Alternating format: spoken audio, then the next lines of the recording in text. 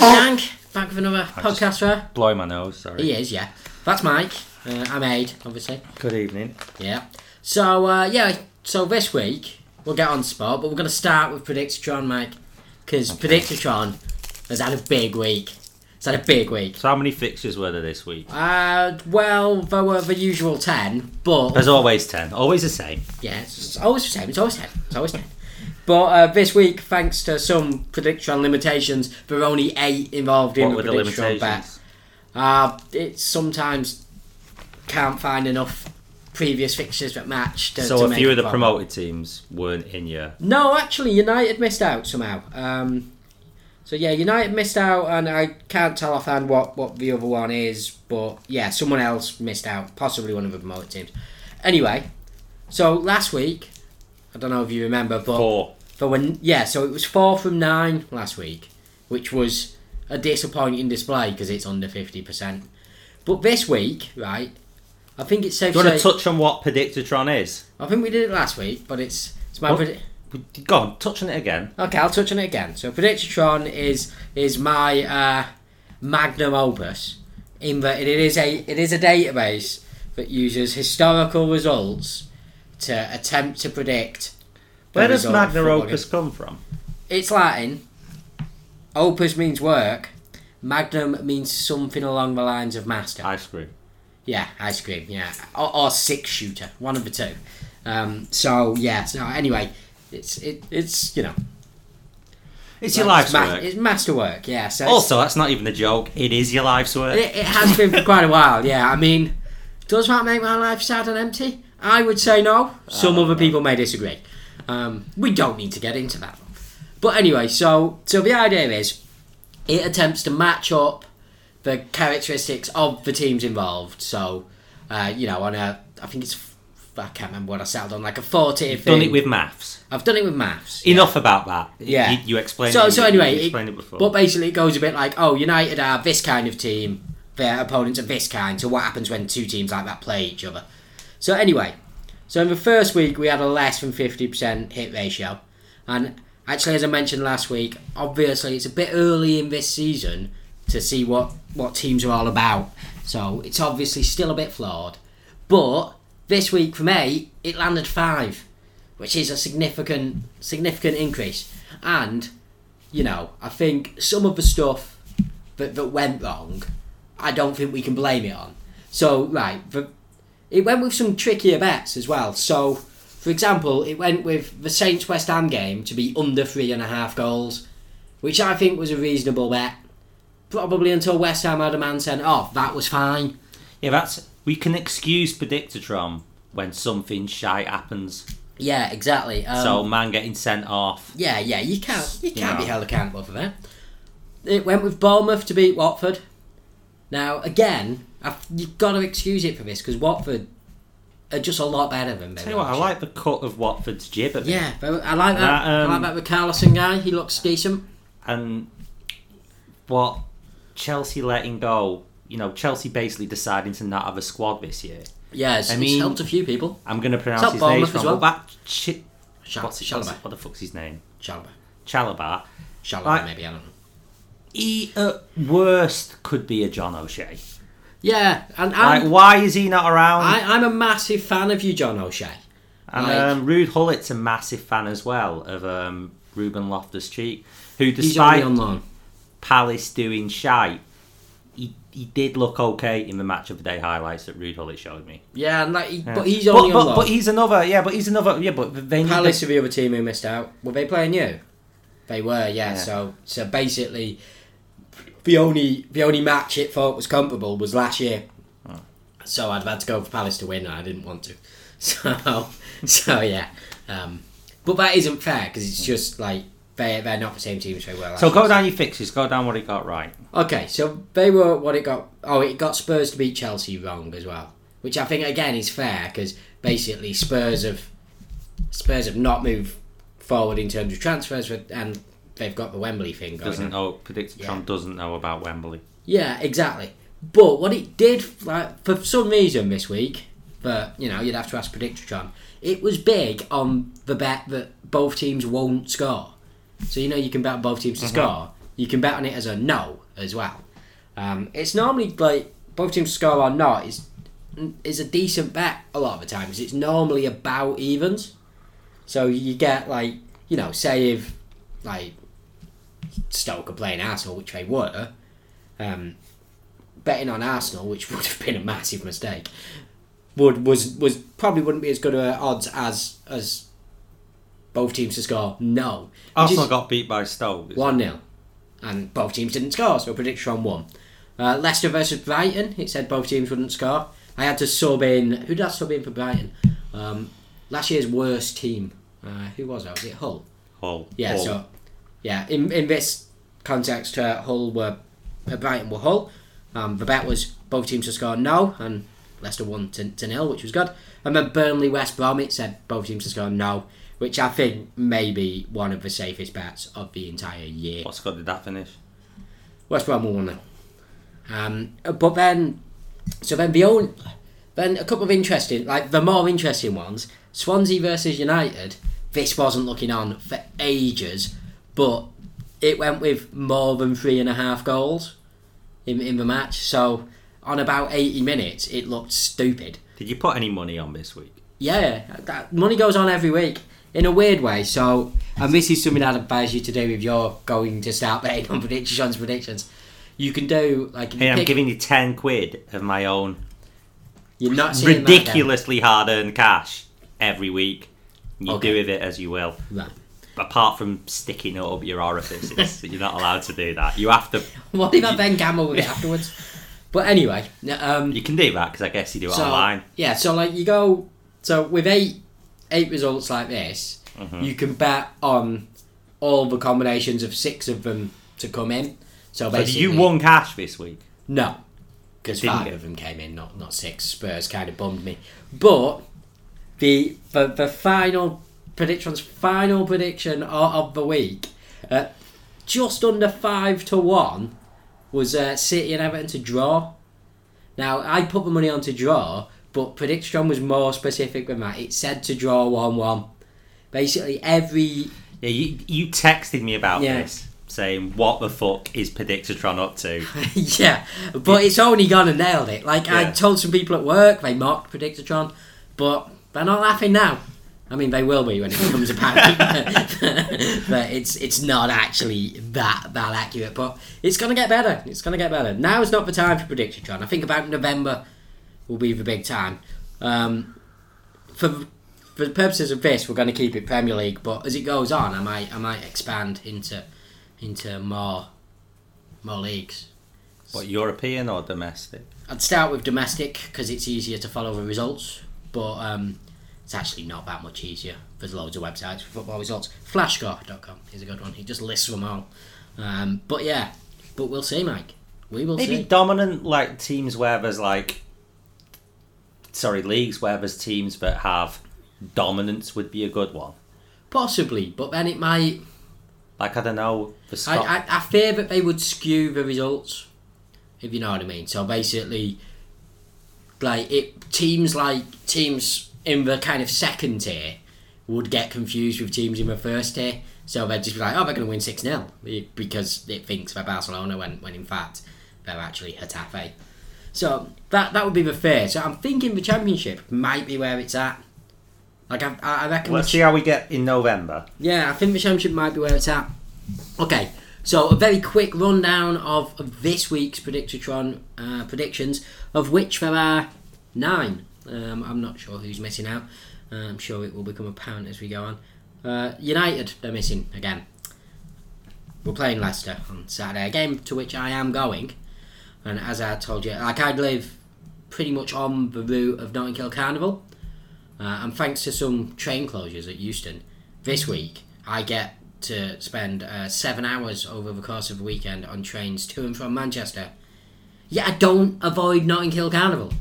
It is the worst of both worlds. I've done incredibly badly. But there you go. Anyway, United are there. So the prediction for United is to beat Leicester, according to Predictron. So this is a really weird bet, and it's like basically there's no good bet in the City Bournemouth game. So the odds on this are terrible, but it was the best thing I could think of, which is City to win either half. Obviously, City to just win is slightly better odds, but I don't know. It's just weird. City to win either half is the way to go. Palace Swansea, both teams to score. I'm not sure about that one. that seems a bit ropey. Especially Swansea now. Yeah. A bit less firepower. Yeah. They replaced him with Clucas. Yeah. For quite a lot of money. But anyway, Huddersfield, Southampton both to score. That's a real prediction. I think that's solid. Newcastle, West Ham under 3.5 goals. I think is probably solid. Pretty solid. Yeah. Watford to beat Brighton looks more solid every day. Chelsea to beat Everton to 0. So Chelsea to win, Everton not to score. And then Liverpool Arsenal over 3.5 goals. I think is nailed on. Like, it's better than evens as well. So that one, I think that is probably the best bet that Prediction's got going. Like, that would be the one to go with. Arsenal Liverpool over 3.5 goals. That seems pretty solid to me. But what we're actually going with as bet of the week, Prediction's top tip, is West Brom to beat Stoke to 0. So West Brom to win, Stoke not to score. Just under 3-1. How have West Brom done? They have won they twice. Win their oh yeah, they have. Yeah. So it does mean that we are predicting West Brom to win all 3 of their opening games. But I just like those odds, lads. Like nearly 3-1. West Brom to beat Stoke to 0. That's the way to go. Have you seen Tony Pulis talk to the Oxford Union on YouTube? No, I have not. Give it a watch. It does sound like... I'll never get that hour back. One of the weirdest things about Tony Pulis, in my opinion, is seeing him without a hat whenever he doesn't bother to wear one. I think he's stopped wearing one so much now. I don't think he wore it at the Oxford Union. Yeah, but like the first few times I saw him without a hat, I didn't think it was the same guy. I think Mike Rainbow put a hat on him. Yeah, he for ages. He's also Tony Pulis is one of those guys who loves a bit of a Barclays Premier League. You don't have to say Barclays.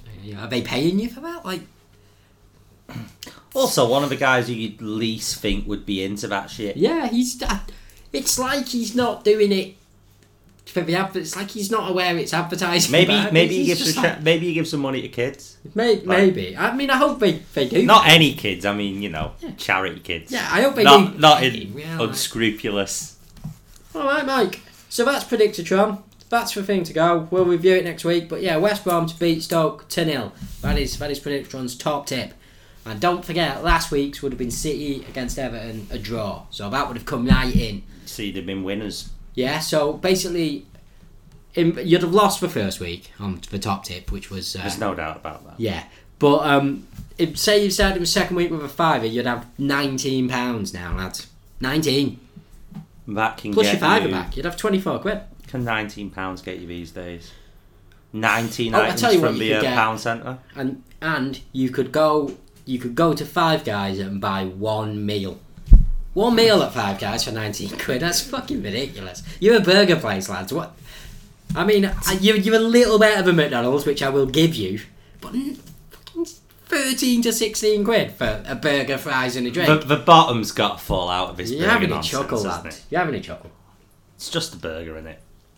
Yeah, and like Five Guys is one of those as well where Ed Sheeran likes Five Guys. There's pictures in there. I will never ever discuss Ed Sheeran on this podcast because I hate him, and I know a lot of people don't, and I can't articulate the rage with which he fills me. So, we'll leave it at that. If you can't articulate it, there's nowhere to go. I just can't, Mike. I can't do it. But anyway, to Five Guys, like Gourmet Burger Kitchen when that first started, felt like they were trying to do something different. Like Five Guys is essentially just McDonald's but a bit nicer. But isn't Five Guys is big shit in America? Well, it's big shit here now. But it has got some. It's nice as well. Like I like it. It's just not worth the money. Whereas I don't like Gourmet Burger Kitchen. That really isn't worth. You can't make me. Doesn't matter how delicious it is. Can't justify. You can't make me spend over £10 for a burger. No, it's absolutely outrageous. It's a fucking burger. I know how much it costs. I work in catering. I know how much a burger costs. You are fucking ripping me off, lads. Fair enough, mate. Fair enough. Okay, so shall we move on to? I do like Five Guys. Yeah, I enjoy a bit of Five Guys, despite that. Yeah, vitriol. Right? It is a rip off, and just occasionally I'll still go in there, and that's how I win him. But anyway, so gonna do a little bit of round the ground in sports. So obviously there were a few things that went down in sport in general just this week. Some things went up, yeah. Obviously Rooney retired from international football. You know, that's kind of. Not seen any of the live games, but he seems alive again. Well, he scored twice, hasn't he? Twice in 2 games. Look, that's the kind of thing that's going to be covered in better depth somewhere else. The only thing I've really got to say about the whole Rooney thing is, like, now that he's left United and my worry that he'll be poor on the pitch for us is gone, like, I'm kind of pleased that I can just look back on his United career and enjoy what he actually did while he was there, with like no kind of, but can we not play him? It's you know, it's nice. Also, he comes across as a decent sort. He does. Like, I hope he does well and at Everton, and he's just had a really good career. It's had a fine not career. Much criticism you can level at Wayne Rooney. No, even his choice of club after United, like it's real nice storybook stuff. So I hope he does well at Everton. For me, if you want to have a go at Wayne Rooney, then you can't be the same people who are like pro-British managers and there's too many foreigners, or why is no one allowed to come through, and then have a go at Wayne Rooney. Wayne Rooney's, you know, he's good, normal, working class English kid who's come good in football, not let it go to his head. He's gone back to his boyhood team. Obviously, there's some elements of, you know, but in general, that's granny thing was something. That's not a real thing, right? Standard prostitutes. I didn't want to bring it up, but you know. Anyway, so moving on from Rooney, because as I say, I think that's going to be covered better elsewhere. Champions League draw, that was this morning. Again, this is going to be covered. Liverpool got? Oh, did you not know? Okay. Then I will go through it if you don't know what the draws were. Basically, what happened was Tottenham got bummed in the bum. United and Liverpool somehow made their way into the Europa League draw, which was strange. Chelsea got like a relatively hard group, and City didn't quite get into the Europa League draw, but it's not massively hard. So United have got Benfica, Basel and CSKA Moscow, which, you know, we've got to be. Sure, Mourinho will be complaining about Russia. Yeah, it's a long way, but basically I drew up a thing, like I was texting some people before, and basically my ideal draw for United was Benfica, Basel, and then I think it was someone closer. It was like Apoel, I think it was. I'm just adjusting my tap. Yeah. Stripping a bit. So Liverpool got Spartak, Sevilla and Maribor. Where's Maribor? It's in Portugal. Is it? Yeah. For some reason I thought it was in Hungary. It could be, but I'm pretty sure it's in Portugal. But anyway, so Tottenham there got Dortmund, Real and Apoel. Now, I think I've made the tap worse. Yeah, you have, yeah. You'd say that Apoel, you know, Apoel are no good, so that's fine. Sorry, Maribor's in Austria. Yeah, I thought it was in one of those countries. Oh, no, maybe. It's in Slovenia, sorry. I'm thinking of someone else. I'm thinking of Maritimo. Anyway, so Tottenham got Real, Dortmund and Apoel. Now, the problem with that is Real and Dortmund are obviously very good, and that'll be a problem for them. But the real big problem is that they've got Apoel as well, which means everybody's beating them. Yeah, like you can't, like, your only hope is that Madrid just destroy Dortmund twice, and that leaves you with a Dortmund slugfest, or that you get something off Real. You know, it's not impossible, but it's a tough draw. Then Chelsea have got Atletico, Roma and a carrier bag. Oh, Atletico, that's nice. Yeah, tasty. Yeah. And Roma's a tough tie, and like I say, they have the Apoel problem. So if there is a carrier bag in their group, if Costa goes to Atletico, they can't buy anyone. No, but can't buy in January. I don't know when it ends, but it's January. But as long as long as Chelsea register him, I think they're bound. But anyway, Celtic got Bayern Munich, Paris Saint-Germain and Anderlecht, so that's a bit of a fucker. That's even harder than last year. Yeah, City got Shakhtar, Napoli and Feyenoord. So that's really... If Napoli hadn't come up... Well, that's the opposite of the paper bag thing. Yeah, because a lot of them can beat each other. Yeah, they're all... Yeah. So you'd expect them to come through that, no worries. And then the other groups, for completeness, are... Juve, Barcelona, Olympiacos and Sporting, which is a good group. And Monaco, Porto, Besiktas and Leipzig, which is not a good group. To be honest, I forget they exist until the knockouts. Yeah. The non-English groups. But yeah, no, I'm pretty happy with what United have got. I expect us to qualify for knockouts. Proton should win the group. Obviously, our chances of winning the Champions League are probably pretty slim. No, we'll see. We will see. We will see. I think United could really get stronger and stronger and stronger. Right, okay. I'm gonna come off football for a minute. I've got some more football stuff, but that's probably some of my lengthier stuff. So we'll. There's some stuff I want to touch on in the world of sport. One of them was England played the West Indies in the day-night test and mullered them. Yeah, we just had to sort out the tap. It's dripping a bit. It's really doing my... Yeah, I do need to get that fixed. But other than that, the West Indies, bad. But what, I'm not dead bothered about. Is it Chris Gale? He doesn't play. No. Like he is West Indian, but basically West Indian cricket it's a complete mess. So him and a bunch of other people are refusing to play, and they're in some 2020 thing in the Caribbean, I think.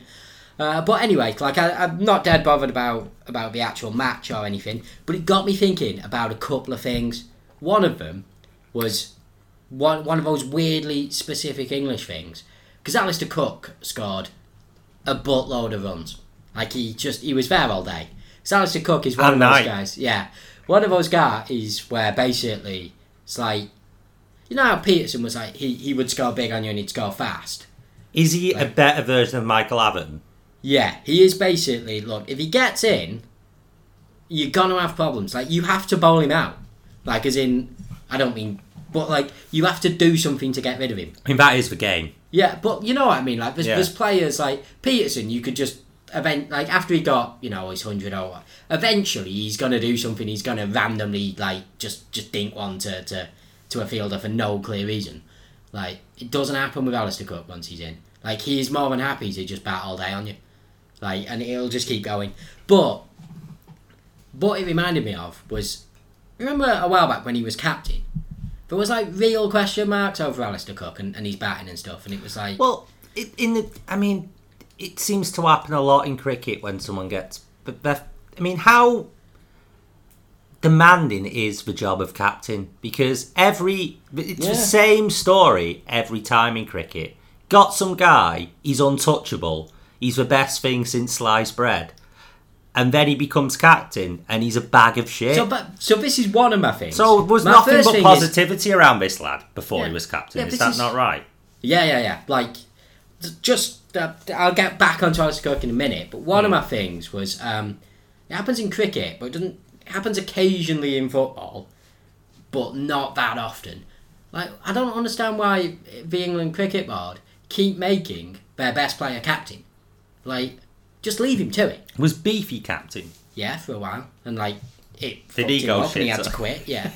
They made Kevin Peterson captain for a bit. No offence on Kevin, seems like a nice fella, great batsman. Is he captain material? I just, Wouldn't trust him with me dog. No, and get someone else. Dog. Get someone else to do the admin, someone else to do the tactics. Leave these guys to focus on scoring. Be a star. Runs. Yeah, currently Joe Root is captain and he's done fine, but one of them was. I think Alistair Cook did fine for a bit though. Yeah, because I was looking at a thing. It was about how many, Joe Root scored at least a 50 in all his matches since becoming captain. I think it's 4, and he's joint second most with Alistair Cook, behind some guy who played in the 20s and who doesn't count. But anyway, But the thing was, as well as the captaincy thing, there were people like, because obviously it seemed to affect him, and going, "Oh, we'll have to drop Cook. He's gone rubbish and stuff." But like Alistair Cook is, and this is not an exaggeration, this is a statistical fact. Alistair Cook is the greatest batsman in the history of England. It's just a thing. I remember, wasn't he the first to get to so many runs and he beat Tendulkar? Yeah, he is the youngest cricketer ever to 10,000 runs, and 11,000, and 12,000. But anyway, and like the first English player to ever do it. But the point is, more than that, it's just that basically in the time that, even during the time when Alistair Cook was apparently rubbish, he's gone through like 12 different opening partners who every single one of them, even against the West Indies, has been absolutely terrible. Like, I just feel like Alistair Cook is underappreciated by the cricketing fraternity because, like, he literally has never had to open with anyone who's any good, and he just keeps being really good. And like, I don't get it. I don't get why he isn't more revered. Like, why they occasionally mention him as, oh yeah, he's obviously one of England's best batters. It's like he's the best. He's the best we've ever had by a mile. Yeah, is he better than racist boycott? Oh yeah, racist. That was the other thing. Apparently, it's fine to be racist in cricket and work on the BBC. Absolutely fine. Well, didn't Boycott like beat his missus around not long ago? I mean, I'm going to say allegedly. Yeah, allegedly, but, according to the News of the World.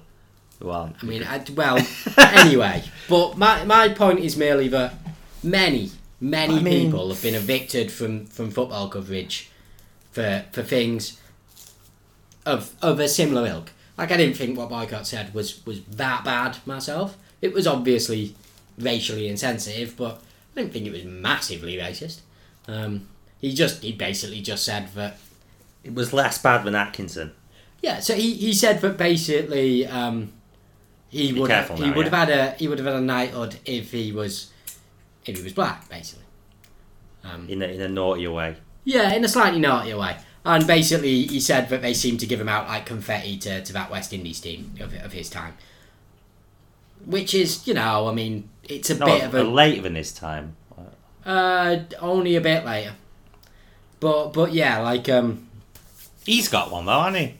Yeah. What's he fucking complaining about? No, I don't think he does. I don't know, whatever. Oh, you shouldn't beat your missus up. Yeah. Be anyway, racist then. So it's like, it's not the end of the world, but what he said, it was obviously a stupid thing to say, and you can't say it in this day and age, and I don't endorse it. Like, it's obviously, mate, they got knights because they were really good at cricket, and that's it. But I think, what he was trying to say more was that if he'd been in that team, he just did it in an old person way. Yeah, in a generational... Yeah. But anyway, again... faux pas. That is not an acceptable excuse if you cover football. Apparently it is if you cover cricket. Don't know why, not getting into it. But, final thing on cricket was just a simple... Would you rather have a guy whose average was 42, right, but he gets 42 literally every time without fail, or a guy who comes in, occasionally gets 0, occasionally gets 100, whose average is also 42? The one who gets 42 every single time. And that's actually the wrong answer. Is it? Yeah, the answer is it depends on the rest of your team. Well, you didn't give that's yeah. That's a C. Yeah, but basically that is always that's the answer to all of these hypothetical questions. It depends on what else you've got going on. But I'm with you. I would go with the guy who could get 100, just because 42's all right. But a guy who can win you the game is what you really want. I disagree. Oh, sorry, you said the 42 guy. Yeah, no, I want... But I want the steady Eddie. Nah, I want the guy who... And I reckon he's a nicer bloke as well. He probably is, but I want the guy who comes in on a motorbike wearing shades for no clear reason. No, wears him out to the middle. And, no, I want to be that guy. I don't want to be around him. I fucking hate him. That guy is a twat. Anyway, so that's it for cricket. Won't do a lot of cricket. That's basically my only thing with cricket. It's the only thought I have on it. But I'll tell you what I did get into over the weekend. I got into one of those weird, internet things where you start... We can't talk about porn here, mate. Well, okay, so after I got out of that, basically I saw an article on the BBC website that led me into into a whole boxing exploration by me. So Terence Crawford, you know Terence Crawford? He won at the weekend, didn't he? Didn't just win, he became the first undisputed champion in, they said 12 years, but when I looked into it, it's actually just under 11. Do you know who the last one was? Just out of interest, last undisputed champ? Joe Calzaghe? No, it was never undisputed. Undisputed? What does that mean? As in holds all the belts. What, ever? In any weight division? Yeah, the last one. 11 years back. Let's not waste too much on this, so I'll give you one more guess. It wasn't Frank Bruno, I know that. That wasn't my guess, I say it wasn't Frank Bruno. Yeah, alright. But do hurry up, though. We've got... Was it Roy Jones Jr.? No, it wasn't, actually. It was Jermaine Taylor. Wow. Yeah, he took it off. So what's going on? Is there some shit belt nobody cares about? Why? There's 4 now. So yes. Yes, there is. But, so yeah, in the 4 belt era, I think he's second after Jermaine Taylor. But, I had a look. There's only been 3 British undisputed champs at any weight that I can see. Is one of them a post-war lad? Yeah, there's only one post-war lad. Who? Lennox. Post-war? Oh, yeah. Oh, you mean pre-war? I meant pre. Yes, we had... I said post No, instead of... actually, all 3 are post-war. So, you'll never get the others. One was a chap called Alan Minter at middleweight. No, I know Alan Minter. Oh, okay, yeah, you know more about boxing than me. I forgot about that. And Lloyd Honeyghan. Yeah. Lloyd Honeyghan beat... I want to say Don Curry, but I think I've made that up. Yeah. But his most famous fight was beating some American lad called Curry, who eventually had a similar kind of career to Jeff Lacey. Yeah. But when Honeyghan beat him, he was the man, if you know what I mean. Okay, that's my knowledge of... So anyway, so this got me on to just the concept of undisputed champions in boxing. After a bit more porn. I was actually at work, so the porn thing was just awkward for everyone concerned. It was pocket, hands in pockets. No, I was really open about it. Everyone was just like, mate. I was like, it's fine, don't worry about it. So obviously Lewis is our last undisputed champ at heavyweight. That was when it was 3 belts. But, Lennox Lewis is a fine example of what's wrong with boxing. So, you know how Lennox Lewis lost one of the belts to no longer be undisputed and only have 2? He refused to fight their number 1 contender? No. He, basically, the number 1 contender at the time for WBA, I think it was Henry Akinwande. He went to prison, didn't he? I don't know, but he was ill for the Lennox Lewis fight. So John Lewis was moved up to number 1 spot by the WBA. But then the WBA gave Lewis permission to fight... John Lewis must be in the running for guy who's been beat by most champions. He got beat a lot. But anyway, so John Lewis became number 1. Because of how short notice it would be and what had happened, the WBA gave Lewis permission to fight Michael Grant, who was a WBC contender of some kind, as long as he agreed to fight John Lewis after he fought Michael Grant. But then John Lewis's promoter challenged the decision in court and had it overturned, and Lewis had to give him his belt. Well, had to give up the belt. And that's boxing. And that's why people watch UFC instead of boxing. Yeah. Anyway, so there was loads of them. There's actually been no undisputed super middleweight champion ever. Apparently the closest we've ever been was Calzaghe when he beat up Mikkel Kessler to hold basically the WBA, WBC and WBO. So 2 of the good ones and the WBA. But the IBF champion at the time was Lucien Boutet, who, as well as having his humorous surname, was essentially just hiding in Canada and hoping no one found him. Until Carl Froch found him? Yeah, and it turned out that he had literally just been hiding in Canada, and that was the only reason he was champion. That was Carl Froch's Jeff Lacey. Yeah. Because he was the underdog going into that. Yeah, there's a lot of padded records in boxing as well. There's loads of it, there's loads of stuff wrong.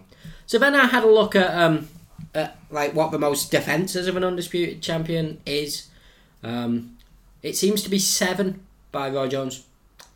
Bernard and Mike Tyson had 6 each. That's since 1990 anyway, when there was only 2 belts, but there was obviously a lot more. Remember that Tyson, he is the reason that Buster Douglas has been an undisputed world champion. Fair play to you, Buster, mate. Fair play to you. So then I got on to ring lineal champions. Okay, that's where it's at though, isn't it, in the boxing community? Yeah, so... That's the main one. Do you want to fill people in if they don't know what ring lineal champion is? Well, it's a magazine, isn't it? That, is it a year... Well, I don't know if it's a yearly thing they do, like that swimsuit thing. I think they just keep track as well. They don't have a swimsuit thing. I meant Sports Illustrated I know. swimsuit. Yeah, it's a magazine, and they basically, I don't know, who decides it? Them? Yeah. I've never read Ring magazine. No, it's actually their lineal champ is actually kind of spotty as well. There's gaps in almost all of them, but basically what it is, they track who they think is the actual real champion at each weight, and call him the lineal champ. So back when there was essentially just one belt, it would be where that belt went. But anyway... is that how they do it? Not quite, 'cause like I say, there's been... It's a bit spotty. Yeah, it's a bit spotty, so there's been times when they didn't do it and stuff. And when I checked, Mayweather's about 6 of them. So who's the linear heavyweight champ at the minute? Is it Joshua because he beat Klitschko? No. It's Wilder? No. It's Fury? Yes. Well, no one's beat him. Yeah, Tyson Fury at the minute is saying quite a lot. Like, I've seen him interviewed recently, and he's saying, I don't give a shit about belts anymore. All I care about is being Ring Magazine's linear champion. Yeah. That's all he cares about. And he is. Because he is it. And fucking fair play to him, because, you know, he beat the man when he was the man, not when he had a Zimmer frame. So that's, I guess, in layman terms, that must be how they do it. Whoever beats the man. Pretty much, yeah. Is the man. So they don't, they're not actually... So, Tyson Fury, I assume, can't go on being linear champion for the next 17 years. No, but they do have, like I say, Mayweather's about 6 of them. So they've just gone... Nobody's beat him. Like, their record keeping's a bit spotty, so it's a bit hard to follow, really. But anyway, that then led me on to... A bit more porn. But then I got back in the boxing area. Because you were all used up. Well, I watched some porn-themed... boxing-themed porn, which is weird. It's a dark time in my life. But after that... That's sex and violence. No, it was just in a boxing ring. There was no actual violence. Anyway... that exists, doesn't it? Probably. I've never watched it, but I'm there's sure something for everyone, Mike. There's something for everyone. That didn't actually happen, by the way. I'm going to search. Probably will at some point, but it hasn't yet. Women battering each other and making sweet love to each other. But anyway, so that got me on to one last thing. Because I can't remember what it was, but I'd gone to like an article. I think it was an article about Terence Crawford, because I was looking him up. And then I basically scrolled down, and weirdly, the bottom half of the internet page was a completely different article. It was Sugar Shane Mosley, one of your mates, once perpetrated the biggest robbery I've ever seen in a boxing ring against Oscar De La Hoya, where I became incensed that my brother was suggesting that the judges might call it a draw because of how clearly De La Hoya won. And then they just gave it to Mosley. I can't remember who, but I'm sure I've seen Mosley on the end of a robbery too. On the bad end of a robbery. Yeah, it's definitely happened to him, yeah. But anyway, so Mosley was talking about the Mayweather-McGregor fight. Specifically, so the article was actually about how Mayweather has occasionally been hurt in fights, and McGregor could take, some kind of encouragement from that. But they had Mosley in, who was just like, oh yeah, I smacked him right in the head. Right, like I caught him perfect. Like I really rocked him. That guy was hurt. Then what happened? He just took it really well, then beat me. Like after that, couldn't lay a glove on him. And he's like, and look, at the time, I was like 31-0 with like 30 knockouts. Like I was a knockout artist, a boxing one. Couldn't put him away. I mean, Mayweather is. I don't know if he's doing it to, whet the appetite, but he's saying a little bits here and there recently of, I'm not the same fighter I was 2 years ago. I'm definitely not the same fighter I was 5 years ago. However, I think it'll be. He did fight Canelo Alvarez pretty recently, and he didn't lay a glove on him. Well, yeah, I mean, that was the thing. Even past laying a glove on him, like Mosley was like, "No, I caught him clean. Like I caught him and I thought I was going to get him out there, and I did not. Like he was just like, yeah, not a chance, mate." You know what I fancy about Mayweather? His eyeline. Apart from his clothes, he does dress well. I don't know. I'm not a fan. It's a bit too cutting edge for my taste.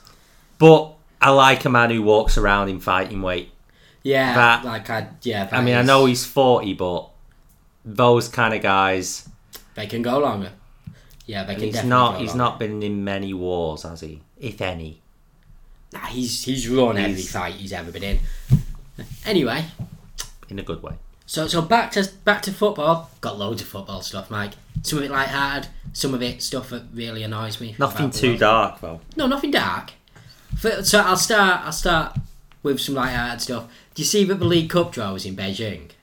No, I didn't. So the League Cup draw for the third round was in Beijing. As we've already discussed together, I forget the League Cup exists until Liverpool if Liverpool reach the quarters. No, I'm all about the semis, mate. No, but I realise it exists. Yeah, okay.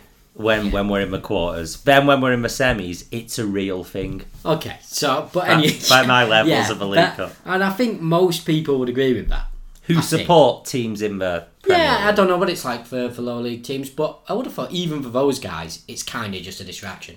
Especially if you're chasing promotion. Yeah, I mean, when you say cup run, people are thinking FA Cup.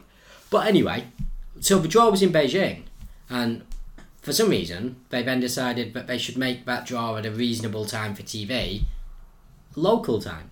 So the actual draw happened at 4:15 in the morning. But I'm all for that. Yeah, me too. If you're gonna make splashes in Beijing, you got to do it right. Yeah, you got to do it for them. Yeah. But I'm not. The overall reaction to it was kind of nothingy. But I did read one article. It's a real. I mean, what's it? The first round. First round proper. So no, actually, it's the third round. So Premier League teams were in it just now, but only the rubbish ones. But anyway, people who didn't have Champions League or whatever, I don't know how they decided. But I did read one article. The rubbish one. Yeah, I did read one article that was going on about how it's it's disrespectful to the competition and how it's the English Football League are just burying it and stuff. And it was obviously fair enough, mate. You've got to write something. No one cares about the League Cup. But my favourite bit was the claim in the article that, of course, some die-hard fans will still get up at 4:15 to watch it. No, they won't, mate. People don't watch the League Cup draw when it's on at a normal time. When it's on after a match that's just happened, I will stop watching before the draw. It's nobody cares. For the third round? Just bizarre. You can make a night of it. Let's get some popcorn in. Order a pizza. It's just that's not happening. I mean, takeaways aren't open that late. Even if you ordered a pizza, if you wanted to eat it during the draw, you'd have to stick it in the oven. So you can't even order a pizza. No, it's just that is some weird shit. Anyway, it was just a weird claim, man. Like it was like he was discussing the FA Cup. Now, if you're staying up to watch the League Cup draw that's done in China for the third round at 4:00 in the morning, you got to get a job. Yeah, you got to sort that life out. Like the thing is, you got to look after your kids. Do something else. I like the League Cup. I'm a big fan of it. The League Cup for entertainment reasons is better than the FA Cup. Yeah, because people after a certain point. No, I think throughout, really. You get really good games in the League Cup. No, but I mean, I don't even know it exists okay. until a certain point. But yeah, you get some real classics because a lot of the time people do play slightly weaker teams, so they bang up for it. And basically, a lot of the time, people are, there's not the pressure of losing is a disaster that you get in the Premier League and the FA Cup. You get a lot more attacking football. Well, you get patchwork teams, don't you? Yeah. So you get a lot of entertainment from the League Cup. Patchwork teams means more goals. And that's where the League Cup is. It's the FA Cup's smaller, slightly crapper brother. But at the same time, fringe players get game time and everything, and I think it serves a real good purpose, and we should leave the League Cup alone. The BBC were complaining about how many changes were made for that first round. Are they doing any weird rule things, the League Cup? I don't think so. 'Cause that's usually one of the I don't test so. grounds, isn't it? I don't believe so, but you never know. Anyway, so moving on from that, in literally one of my I thought you were going to say literature then. In literature, Not at this time of night, mate. But in what is perhaps my favourite football story of all time, and one that I have been waiting to not just happen, for me to see for many, many years, occurred in Romania. I picked it up from the internet, as you do. Basically, some Romanian team got a penalty right at the end of a match to equalise or win. I can't remember which one. So a meaningful penalty. Yeah, like a real match-changing penalty. So the striker and the keeper, I think, exchanged words. This might have been a different penalty though. And you know what happened then? The keeper saved it. Yeah, the guy went for one of those Panenka things. Oh, what a dickhead. Keeper didn't move. Like, it's something I've been waiting at. It's actually... What, afterwards? Yeah, I think so. But I can't confirm that. But yeah. No, but if the word... It just looks keep the word. So ridiculous. Like, it's better if there were words. Yeah, it totally is. But this was actually once on my football bucket list, which had just a quick question first. What's it called again, that? Panenka. Is there a player called Panenka? Yeah, did it for the Czech Republic, I think, in the Euros once. Like ages back. Might have been Poland. I apologise to Mr. Panenka. I can't remember where he's from. But that is his greatest gift to football. Yeah, it's named after him, for God's sake. What a hero. But yeah, like, on football bucket list items, my only other one on there, actually, like, it was on there for a good long while, but then it happened twice in the same season. Once in the Africa Cup of Nations and once from Diamanti Camera. So basically, you know what thing players do, where they think they've been fouled, so they grab the ball? Mm-hmm. Oh, and the ref goes, that's handball, that. Yeah, but so there were two things I wanted to see happen when it sent happened. Off? Yeah, Diamanti Camera got a second yellow and was sent off. And in the Africa Cup of Nations, the guy did it in the penalty area. So the ref was just like, that's a penalty now. Now give me the ball that you've got in your hands. Yeah, so that was some time ago, but I laughed for a long time. I watched the Africa Cup of Nations one several hundred times. Funny. But anyway, yeah, so yeah, that was that. That's now we're moving on to my slightly more serious football things. This is still a bit jokey, actually. I don't know. There's no paedophile things. No. We're not talking about Adam Johnson. No, but I'm going to do a quick. Have you seen this? Have you heard about this thing? All right. So, City at their ground have got what they call the Tunnel Club, which is essentially, it's just an area. It's like a bar where you can sit and you can see the tunnel. What? Yeah. So you get to see the Tunnel Club. Yeah, so you get to see the players line up, go out, come back in. Now you're allowed to watch the game, though. You don't have to keep watching the tunnel. Now, there's more to it, Mike. There's more to it. So basically, as well as getting that, now you get a tactical briefing before the match. Who from? I don't know, but then you get a Q&A after the match with Brian Kidd, who's a real City coach. And also, apparently, there's like a special bit where... I think I've read a bit about this. Yeah.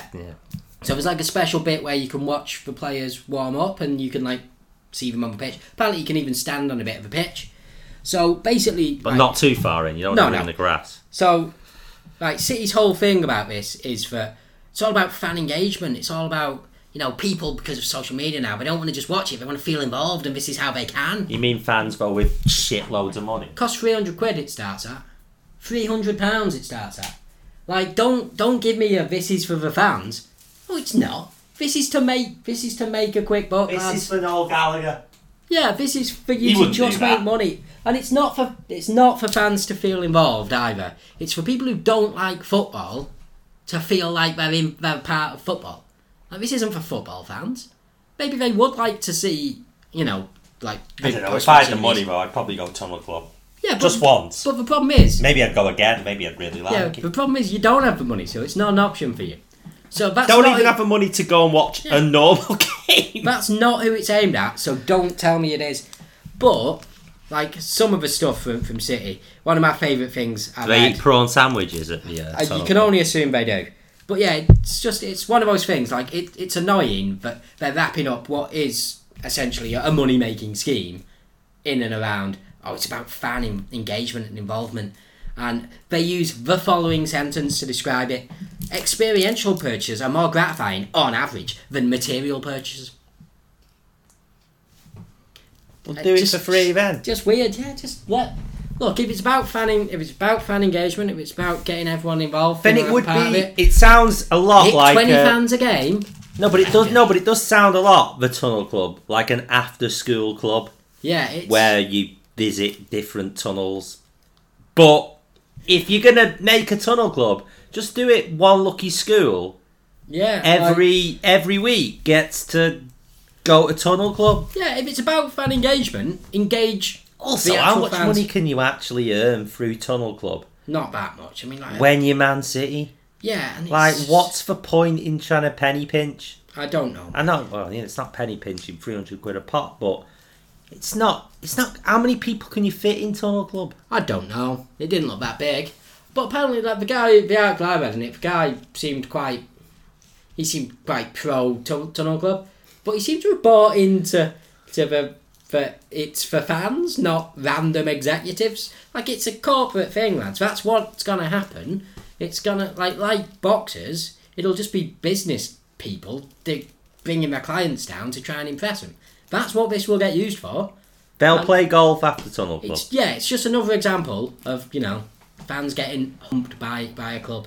But also, I'm a United fan, so I'm used to it. But there's a lot of, it's just the modern day. Yeah. Don't bullshit a bullshitter. Yeah, just say that. Just say, we've got great new, what do you call it? Not stream for financial... Yeah, revenue stream. Revenue stream, that's it.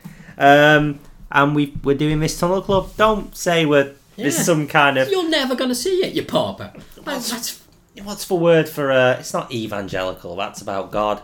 What's the word for doing something nice for someone in a social way? Oh, yeah, philanthropic. Yeah, it's not some... it's not some that word thing. It's just... Anyway. It's just about cash dollar. Look, so that's it. And just to clarify, I'm not asked that City are doing this. Fine. There's loads of corporate shit goes on in football. Fair play to you. And the fans aren't perfect. Those stupid fan duel things that were all over the internet for a bit last year, where you're just scamming some poor foreigner out of money. We all want that cash dollar, and that's fine. You want your Tunnel Club, fine. I'd like to work for Tunnel Club. Yeah, me too. It sounds nice. I like it. Sounds like a good thing. I think I'd enjoy being in Tunnel Club, but. At United, less so City. It'd just be weird at City. I'd like mainly because I'd just be annoyed at Brian Kidd being there. I'd love a staff outfit with Mike, Tunnel Club, rep. Yeah, you'd do a good solid job. I would do a good job. You would. Anyway, that's that. Couple of things left on football. Firstly, the ubiquitous Arsenal getting beat by Stoke. I mean, that's totally Arsenal, isn't it? Not really going to get into it too much, but... There'll be other opportunities, mate. We're not going to blow our Arsenal load too soon. This could be a total one-off. History suggests that it's not, but it could be a total one-off. But Arsenal well covered anywhere else. I mean, get yourself some Arsenal TV. Those guys will be all over that shit. But there were a couple of things just about Arsenal, more specifically, I felt like bringing up. One was... Can I just say something really quickly? No. But yeah, go. Lacazette, he's not going to do it. And I'll leave it at that. We disagree a bit on that. We do disagree a bit on that. I think he will be... Look, he's not going to be the answer for Arsenal. Because I'm just saying... Well, you can't be an answer, because he's answering the wrong question. The fact that their defence is rubbish and we don't have a decent enough combative midfield player is not answered by buying a striker. Just stroking a cat right now. He's a bit... Well, as you said. But look, he cost how much? Not a huge amount in this day and age. Like, we forget that football 40 mil. Coaches and stuff must know a lot of shit. At 40 mil, how come it wasn't 60? How come 5 other teams weren't after him? It's a point. I'm not sure it's a fair point. Like, people do make mistakes. You can also, I mean, his goal record's pretty good in France, but it gets better. He used to be a winger as well, so like it's probably slightly better than it. But it depends who you are. Like, for Liverpool, like what are Arsenal? Don't know, Mike.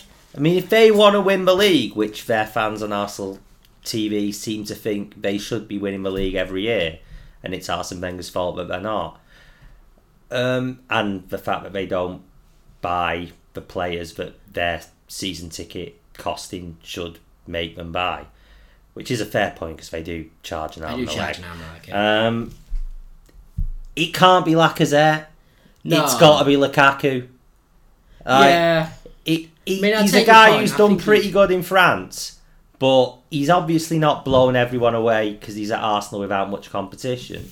And we disagree on this, which is fair enough. But you know, a first choice striker for France is ahead of him, a lad who they've already got, who they reckon is shit. Yeah, like the thing is, like, I don't think he'll be wildly better than Giroud, but then I think Giroud's good. I don't think he's any. I think he's good. Who said this? It was someone on Sky Sports. I think it was Gary Neville actually who made the same point. It was like, Giroud's really good as the second striker who'll play 30 games a year here and there and be a really good support striker. It's been unfair on him to demand so much when. But I don't know. To win the Premier League, I can't see. Lacazette reminds me of the Mustafi situation at the beginning of last season because I was watching a bit of Arsenal TV at the time, and especially when they got beat by Liverpool in the opening game.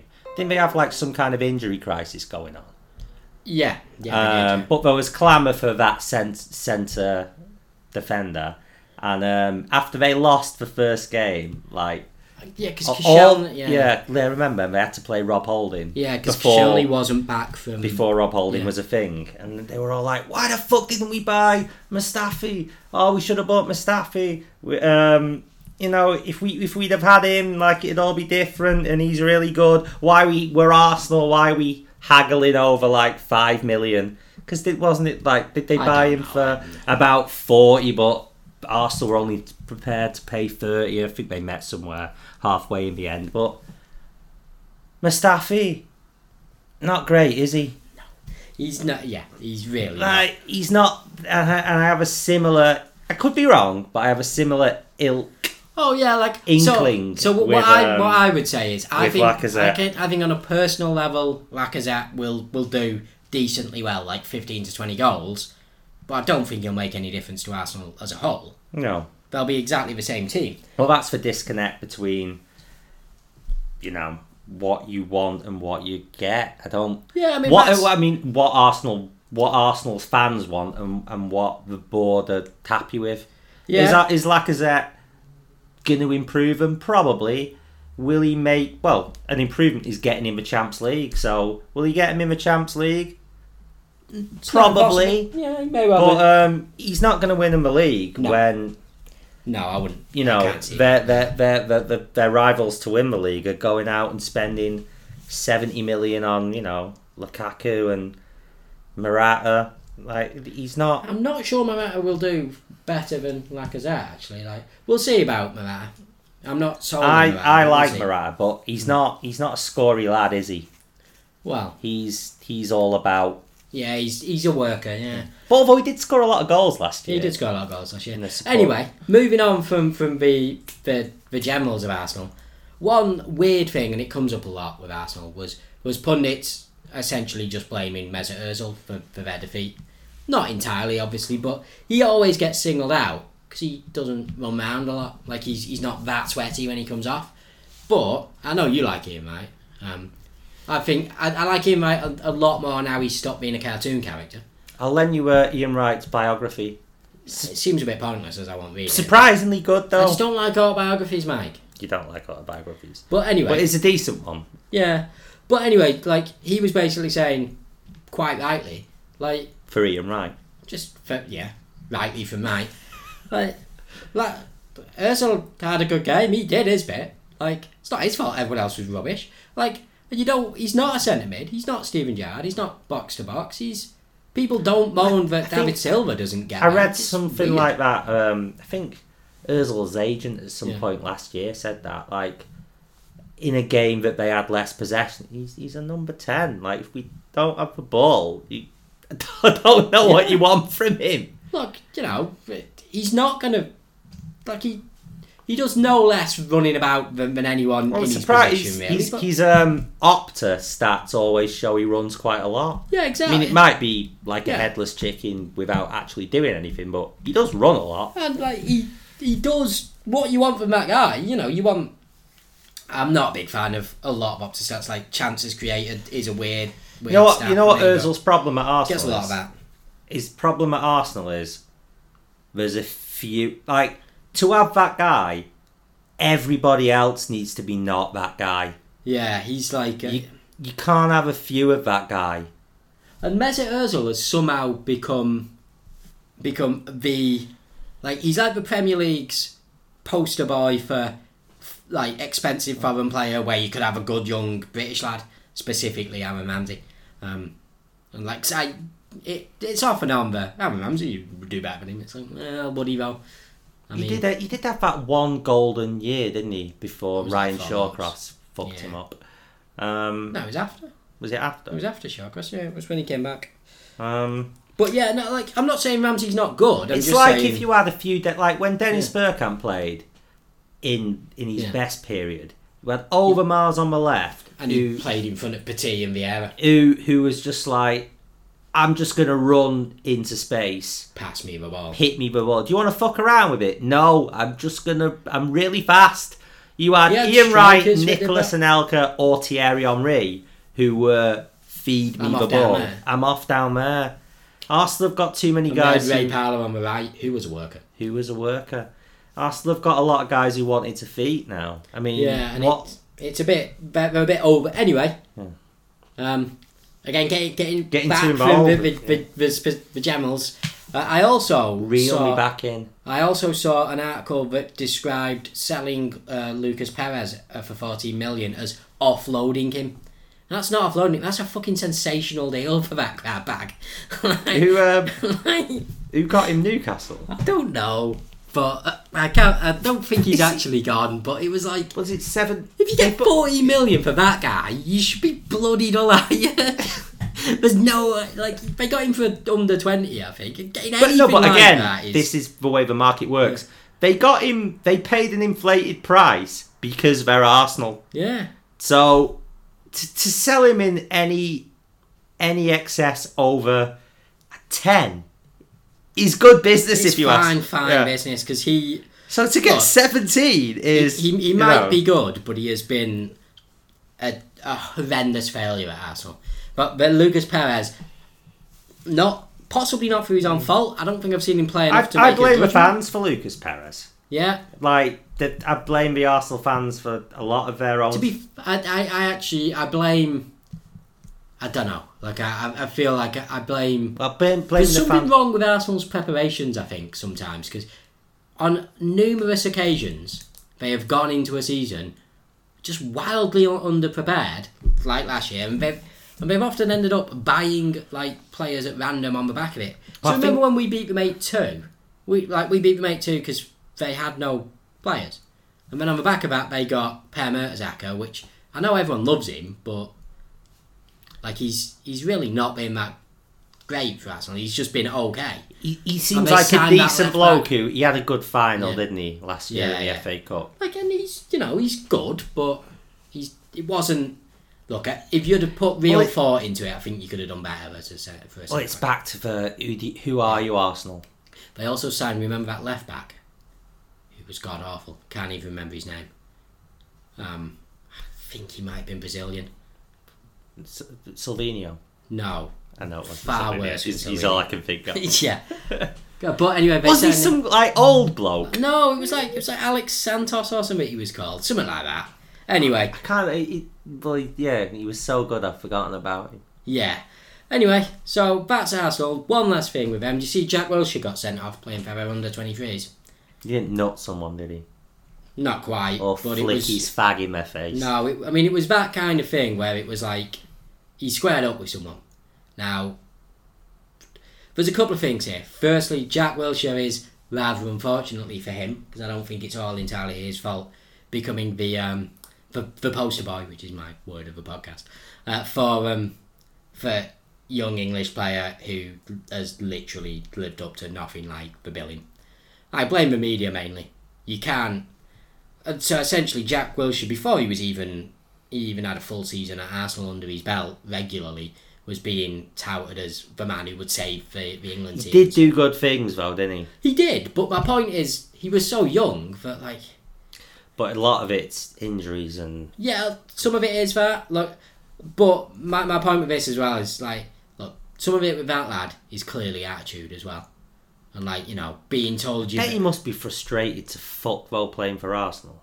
Yeah, yeah, but I don't know. He's got to go back to go forward, hasn't he? He tried has. Bournemouth, and that was an absolute, disaster's too strong a word, but in terms of where Jack Wilshere wants to go with his career, that was a disaster. Start playing 4-4-2 halfway through the season. But look, mate, Bournemouth are not great. If you can't beat one of our centre mids in, and you want to be playing for England, that's a problem.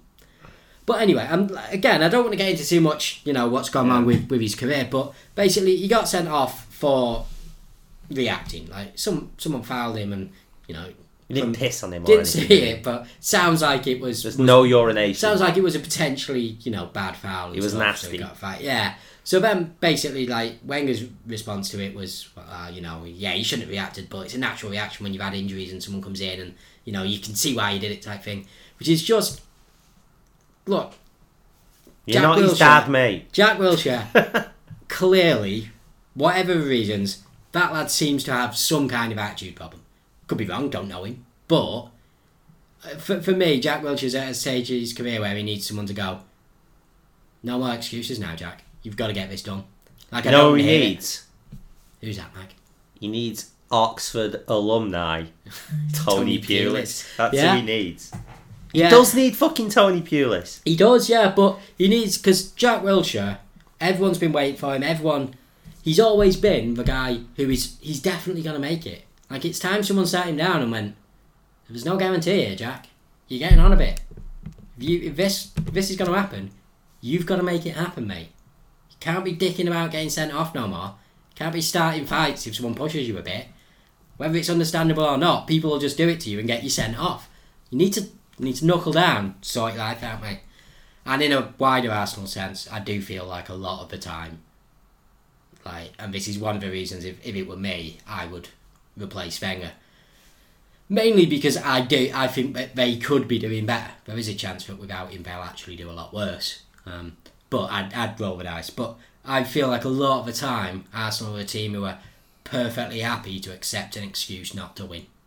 Like if, during a game, they will slip into, well, it's fine because we should have had a penalty, so it doesn't matter, but we've not won it. Which is not okay if you want to win a league. Well, it's been the habit for the last decade. It has, yeah. Anyway, that's enough of those. But one last football thing was, did you see Harry Arter at the weekend?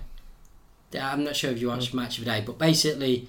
Oh, I did see that, yeah. I did see that. Chalobah threw a goal. Harry Arter did a leave it shout, so Chalobah did. And then they ran off. To be honest, my abiding thought from that, remember, was, if I was playing, I'd have still fucking hit it and gone, no, I'm fucking having this. Yeah, and why would you... I'm in front of him, I'm closer to the goal. Why am I going to leave it? It's a good point. It's also quite funny to watch. Yeah. But here's my point with this. It's not just illegal, it is deliberate cheating. Like, Harry Arter has gone out of his way to abuse the rules to his own advantage. To the point where, it is in the rules. That is cheating. It should have been a free kick. He should have been booked. As long as it was only the rules he was abusing, and not himself. But, that's how it went on Match of the Day. They had a bit of a joke about it. They went, it should have been a free kick, well. And that was it. Now, my only rules is rules. Look, I'm not knocking Harry Arter. Fair enough. He played the rules and he won. But that's what diving is. It is the exact same thing as diving. There is no moral difference.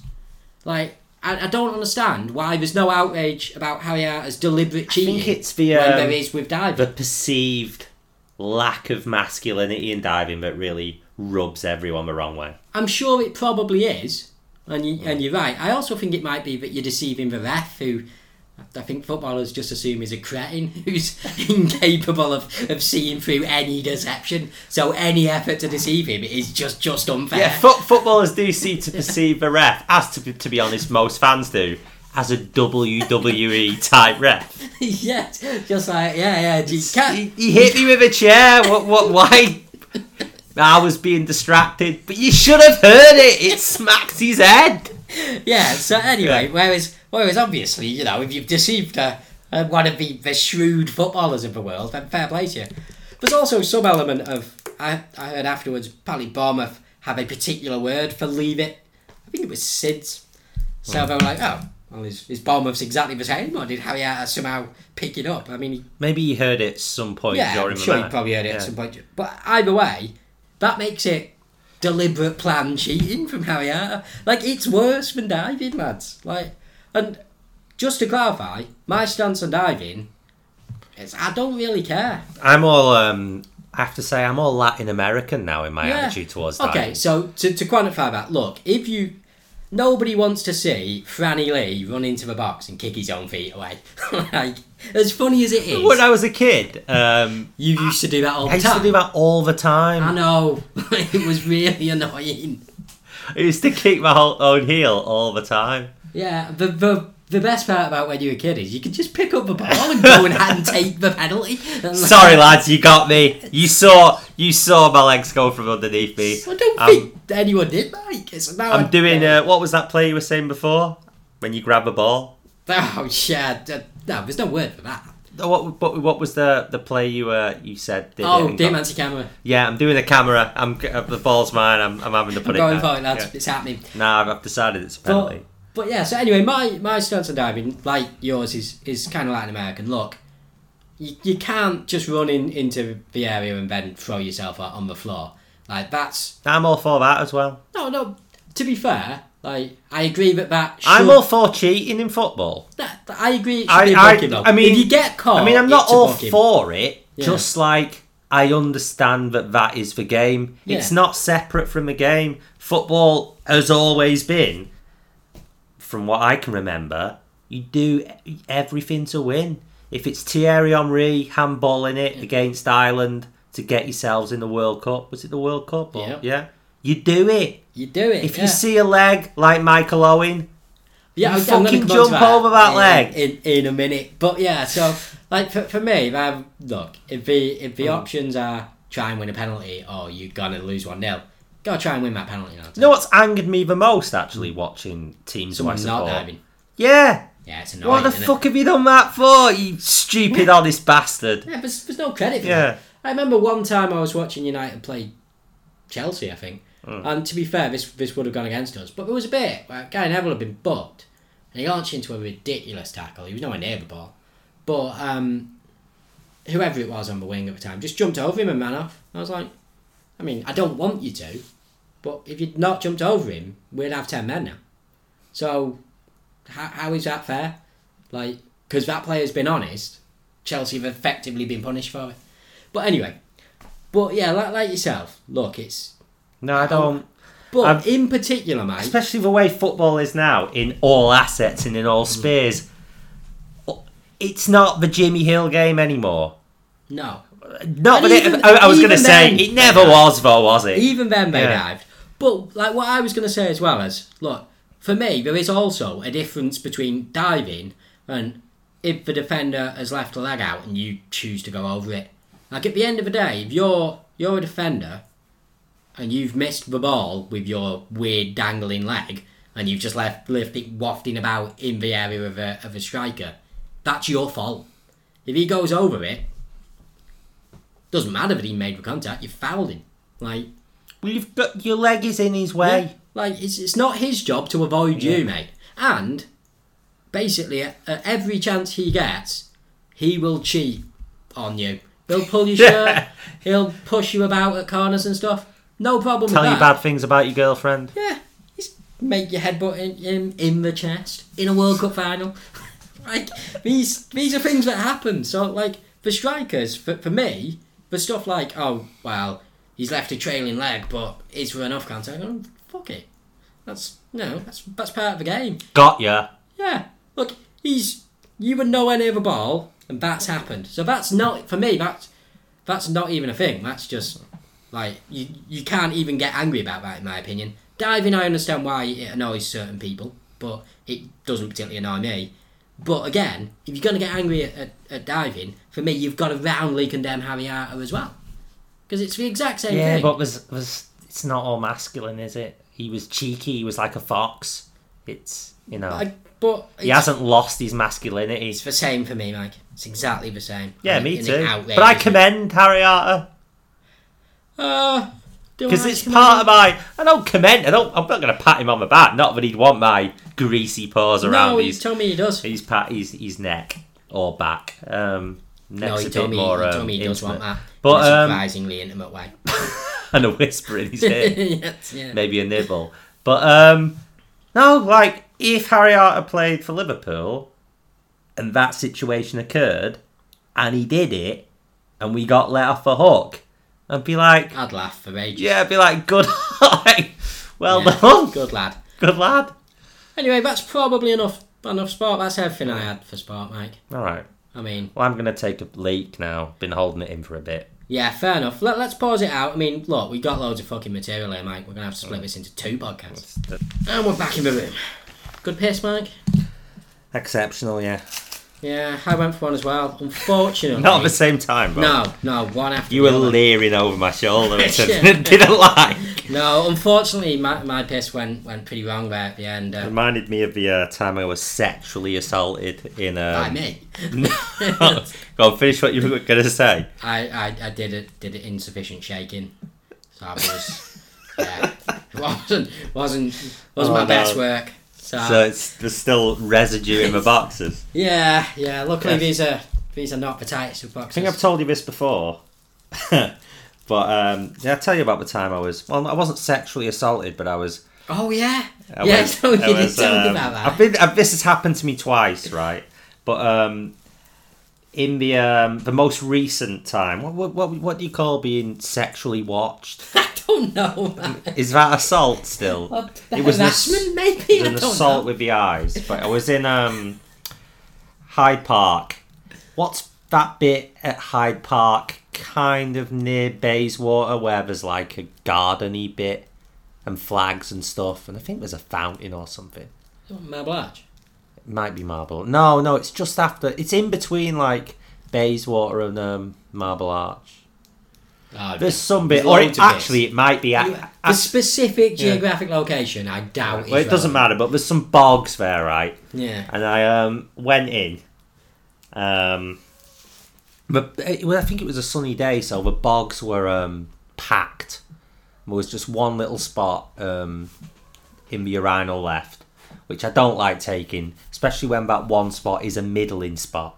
Yeah, no, like actually, on a side note, just before you carry on with your story, I recently came up with a theory, like if you go into toilets and there's cubicles, right, if there are an odd number, I say go in the middle one. Because I reckon most people will go on one of the end ones, so if you go in the middle, you're probably getting the least used of the cubicles. And maybe people will ignore you because they think you're a weirdo. Yeah, but anyway, I mean, that's just a weird thought. Well, I've not got issues with this. It wasn't like I was, it was like Sophie's Choice. I just went for it. But, I was whatever. I was a bit crammed. So, there's a guy there who's already there. And I'm taking my piss. And I'm looking to the side of me. And he's like looking up at me a bit. But in an aggressive way. So, at first I thought I'd made some kind of, I don't know, pissing faux pas. I don't know, like I'd done something wrong because a lot to it. He was furious. I don't know why he was so furious, but I was a bit unnerved. I wouldn't say I was scared, but in fact I was a little bit annoyed. Like, what have I done? What's all this about? Kind of deal. Yeah. So I got on with my piss. I kind of looked out of a corner of my eye, and he was still looking at me furiously. But this time I heard a noise like keys jangling in your pocket. So I was like, what is he doing now? And then I looked out of a corner of my eye, and then I looked further, and I could see he was having a wank. So I think,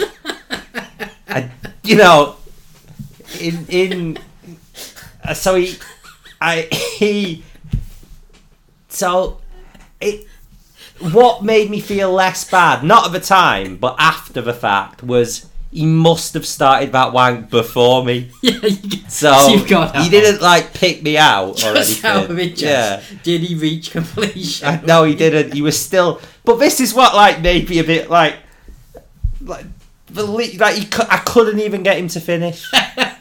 So like I didn't even. That is some cold shit. From like that at guy. least like he has disrespected the hell out of you. Not only did he sexually whatever me, he disrespected me. He did, yeah. Because he couldn't finish. He has no respect for you. Yeah, he couldn't. I'll tell you what, finish. my most exciting urinal story. Exciting is probably the wrong word for urinal stories. Was one time at work where we had 3 urinals and I was on one of the end ones because I am not a monster. Some other guy at work came in and but used the middle. What are you doing, mate? Yeah, that would have been an absolute outrage. But yeah, just used the middle one right next to me instead of one that wasn't right next to me. Why did he try and chat? No. All I remember about it was just going out and immediately telling everyone. I was like, hey, what's wrong with that guy? Like, that's not on that. That's not on at all. No, it's not on. But anyway, yeah, so that's less horrifying than yours. So what I've learned from today, I've had a terrible day at work today, right? And absolutely, like the kind of day where, you know when you hear stories about like those weird loser lone gunmen people doing stuff, and the popular reaction is always kind of like, what could make him do it? I can't believe he finally snapped. How could someone do something like that? Yeah, I completely understand. Like, I mean, I'd never do it because I've not got enough of the variables. I like my mum and dad and all that. Yeah. But Jesus Christ, like it is like you in shit jobs. The same rules apply to like your girlfriend, basically. Like there is no credit. Yeah, no. So, never. Like with your girlfriend. There's no point in buying flowers and chocolate in one day, presuming that that's 2 things, so that could be 2 days. Yeah. If you know what I mean. You're only as good as you one day. So even if you've, done flowers, chocolate, I mean, people even like flowers and chocolate. Women seem to. Yeah, well, I don't think it's like I think most women, like, if my boyfriend just randomly brought them home, would be like, what's going on? Like, what did you do? Yeah, my girlfriend's paranoid. Like, I think she prefers more hoovering. So like, if I did the hoovering, cleaned the bathroom, took her out to dinner, and then had in my head, well, that's like, it's Saturday, she's gonna be cool with me till Wednesday, because that's a lot of shit packed into a day. That's bullshit, mate. Yeah. Sunday, it's all there's no point building up credit. So that's what I learned at work today. If you've got a shit job, don't fucking work your bollocks off because no one gives a shit. Nobody gives a shit, and it's all forgotten about. Well, at least you learn something, Mike. Learn something every day and all that. I learned absolutely nothing for about 6 years. I mean that is just. When was the last time you learned something about anything? Truthfully. It depends what you define it as learn. Like in a modern day life lessons bullshit way. Oh, never. Literally, like not as far back as I can remember, but like not since I left sixth form. Like obviously I'll learn the occasional thing like how to get to a place I've never been, but it's not, it's not life changing. Anyway. Yeah, maturity doesn't exist. It's just precedent. Yeah, it's just you just get a bit older. You just after have more experience. Anyway. We should probably wrap it up, Mike. So, let's leave it on that. That's this week. So I think everyone's excited about Predictatron and our chance to become millionaires by next week. Well, my chance by association. Yeah, well, I don't want to be a millionaire on my own. I want to take people with me. If you become a millionaire, I prefer to be part of your entourage than a manslave, if that can be arranged. Yeah, I can pay someone to do the cleaning and shit. But someone... So the thing is, I won't particularly need a manslave. I can get one of those. I just don't want to... There'd be no point being a millionaire on your own. Like, if you've got no mates... Like, it's... I've never seen Entourage, the actual TV show. No, never. It seems appalling. The show seems appalling, but the idea is where it's at. Yeah, of course. If I came into loads of money. Yeah, because you're gonna want to do stuff because you've got loads of money. Like, if everyone you know is still just working away like little bitches, that's just gonna get really dull, really fucking quick. Well, even in our lower scale life, you can't hang around with people who earn 10 grand a year more than you. Yeah, 20 grand. It's tough. Anyway, unless you know them before. Yeah, unless you know them before, then you're fine. But anyway, so that's it for this week. So what was I saying? Oh yeah, end. Yeah, that's the end. That's the end. Yeah, okay. So we'll be back. Are we back next week? Will you be around? I'm going on holiday. Might have to skip a week, Mike. So we're gonna have to skip a week. Yeah. So as I think I said before, I'm gonna miss the McGregor fight. I think I'm probably gonna miss it now with my weird travelling and shit. I can't be arsed watching it with my parents on my own. But I'm sure, even though we'll be a week late, that'll be some kind of... Yeah, something will come out of that, won't it? Anyway, we'll have 2 weeks of Predictatron results to discuss as well. So yeah, catch you later. Bye.